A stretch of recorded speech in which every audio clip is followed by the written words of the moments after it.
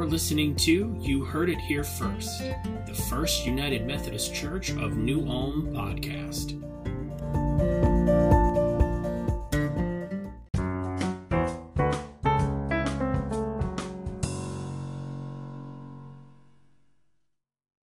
A seat at the table.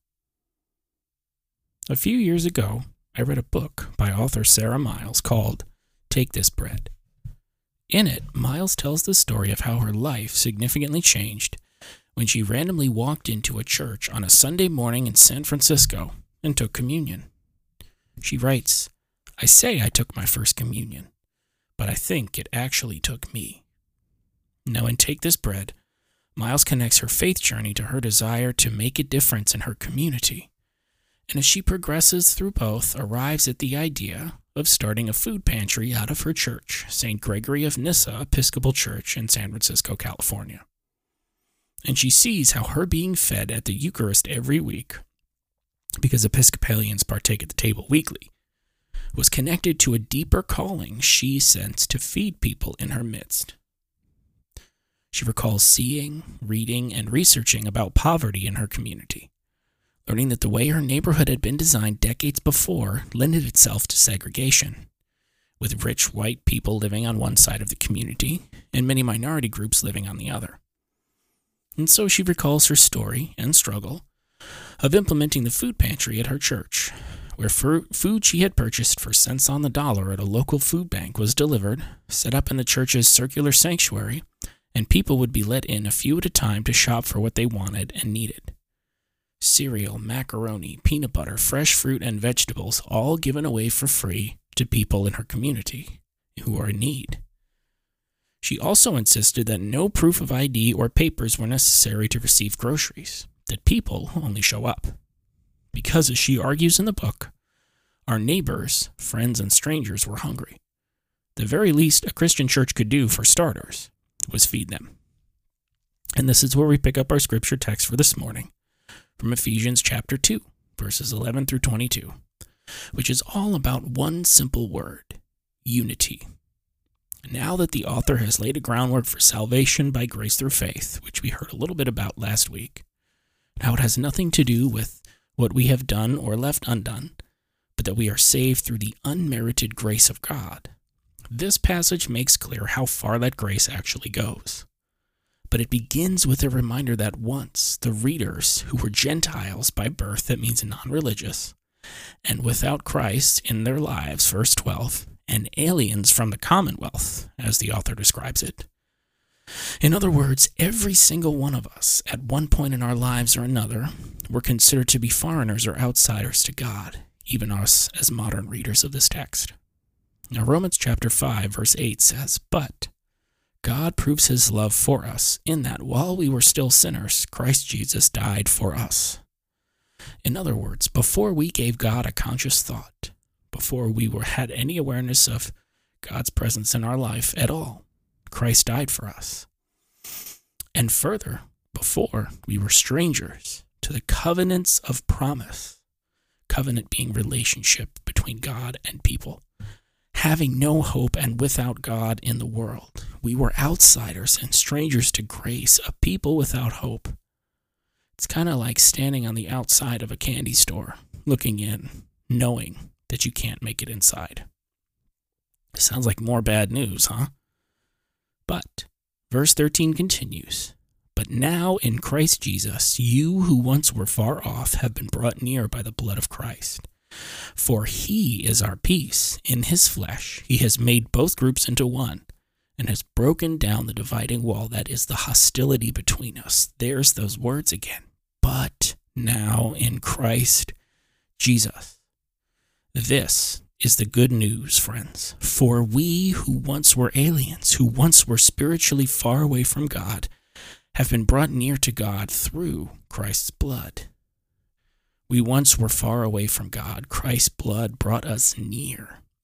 The wall has been broken down both metaphorically but also quite literally, because you see, in the days of the temple, there were walls erected, and not everyone had access to every part of the temple.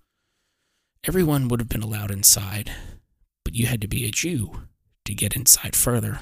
and you had to be a priest to get inside even further.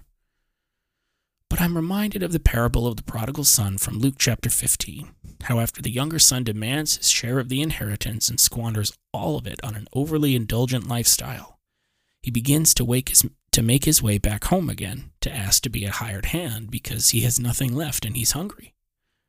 And the text says, "But while he was still far off, his father saw him and was filled with compassion. He ran and put his arms around him and kissed him." Just like in our passage from Paul's letter to the Ephesians, we who once were far away from God have been brought near through Christ. And I love that imagery of a prodigal God becoming undignified to show love for the child that has been lost and suddenly comes home again and is now found. So the author continues, "For he is our peace." We can enjoy the peace of Christ in our lives because we have been adopted into God's family. Remember how we talked about that last week too. And we are called to share that peace we know and enjoy with others. We do that through our prayers, our presence, our gifts, and our service. It's the basic principle behind our community breakfast that happens every last Sunday of the month, and our Blessed Bottoms program that happens throughout the month, sharing God's love through caring for the needs of others, and the driving idea behind our Wednesday family night as well. And we are called to work to reconcile others, those who are far off just like we once were, back to the loving arms of our Father who loves us and cares for us and desires for us, his children, to be reconciled to one another but also to him. And this means especially to be reconciled to those who don't look like or think or act or even worship or pray or live the same way that we do. And that can be difficult, friends. That can be hard work, but it's also holy and necessary work. So the passage continues in verse 17. "So he came and proclaimed peace to those who were far off and those who were near, for through him both of us have access in one spirit to the Father. So then you are no longer strangers and aliens, but you are citizens with the saints, and also members of the household of God." Paul is engaged in this work of reconciling Jews and Gentiles, people who have two very different belief structures and different ideas about what it might mean to follow Jesus. But both groups are given a seat at the table, friends. Now, earlier last week, I had the opportunity to start a 4-week class through our annual conference on anti-racism. Because you see, at its very heart, anti-racism is rooted in justice. The Old Testament understanding of justice is wholeness, of ensuring that everyone gets a seat at the table, not unlike what we've been talking about this morning. And so, as the poet Emma Lazarus once wrote, "Until we are all free, we are none of us free." My hope and prayer is that we would live our lives like it, working as agents of change to ensure that all people have a seat at the table, both now and always. May it be so. Amen.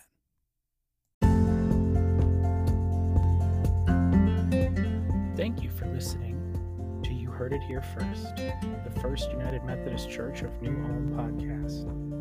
Feel free to check out our website, firstumcneworg, and our Facebook page, facebook.com/firstumcneworg. Hope you have a blessed day.